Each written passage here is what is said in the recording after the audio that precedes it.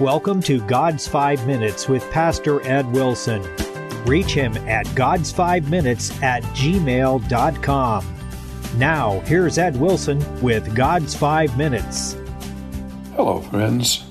The 41st Psalm, written by David, contains in its opening verse a concept that captures the very beating heart of Christianity. Blessed is he that considereth the poor. The Lord will deliver him in time of trouble.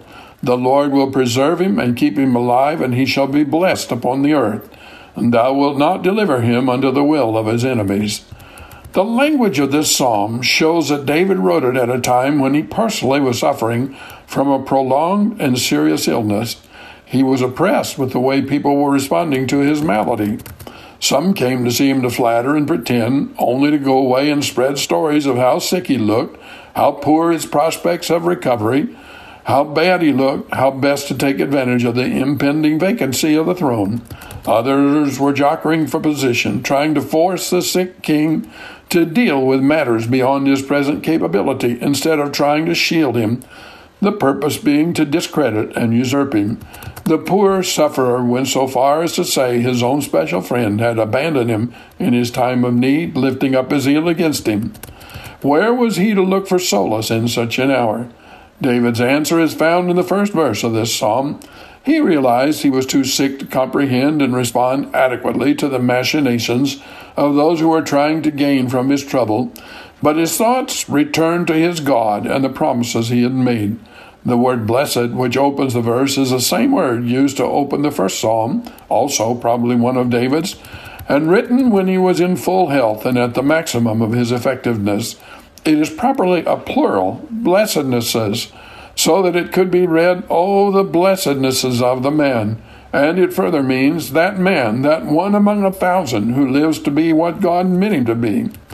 By faith, he reached back to that happier time to remind himself and God of the blessedness that should be his. Then by faith, and without a single supporting human heart to comfort him or reinforce his courage, David rehearsed the promise that naturally flowed from the gracious, loving heart of God, and that gave him a definite basis on which to pin his hope of a future end. Blessed is he that considereth the poor. He had considered the poor, and when all human aid failed him, David depended everything on the belief that since he had done so, God would surely remember him as he himself now lay poor, poor of health, poor of true-hearted friends. The Lord will deliver him in time of trouble. And, of course, in due time, God did so. But how does all this ancient history apply to us today? Well, it has important connections. Many people can be affected with a sudden surge of sympathy when they see a ragged, hungry child seeking shelter in a rainstorm, and that's good. God help us never become so desensitized to human suffering we can callously pass by those in obvious distress. But David's word considereth goes beyond that. The Hebrew term means to see a situation and think it through, not only using compassion but also wisdom, so that the situation is corrected in the most loving, effective way possible for both the short and long term. And that's what, first of all, God does in his dealings with each of us individually and with his world collectively, and that is the great mission of the Christian church. All our actions toward the world about us and toward one another are to spring from the same great motivating fountain of compassion, without one trace of malice or selfishness. The love of Christ constrains us. That fountain flows in our hearts.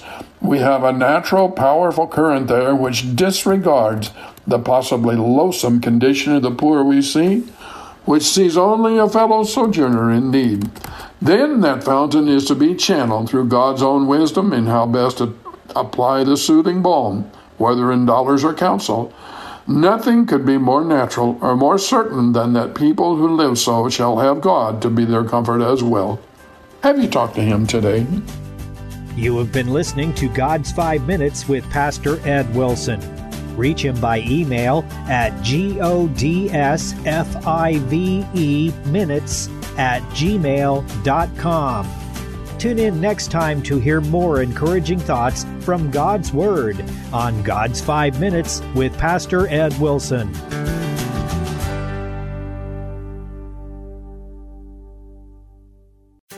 Do you have 5 minutes for God? I'm Pastor Ed Wilson, and I believe there's no better way to begin each morning than spending a little time with Him.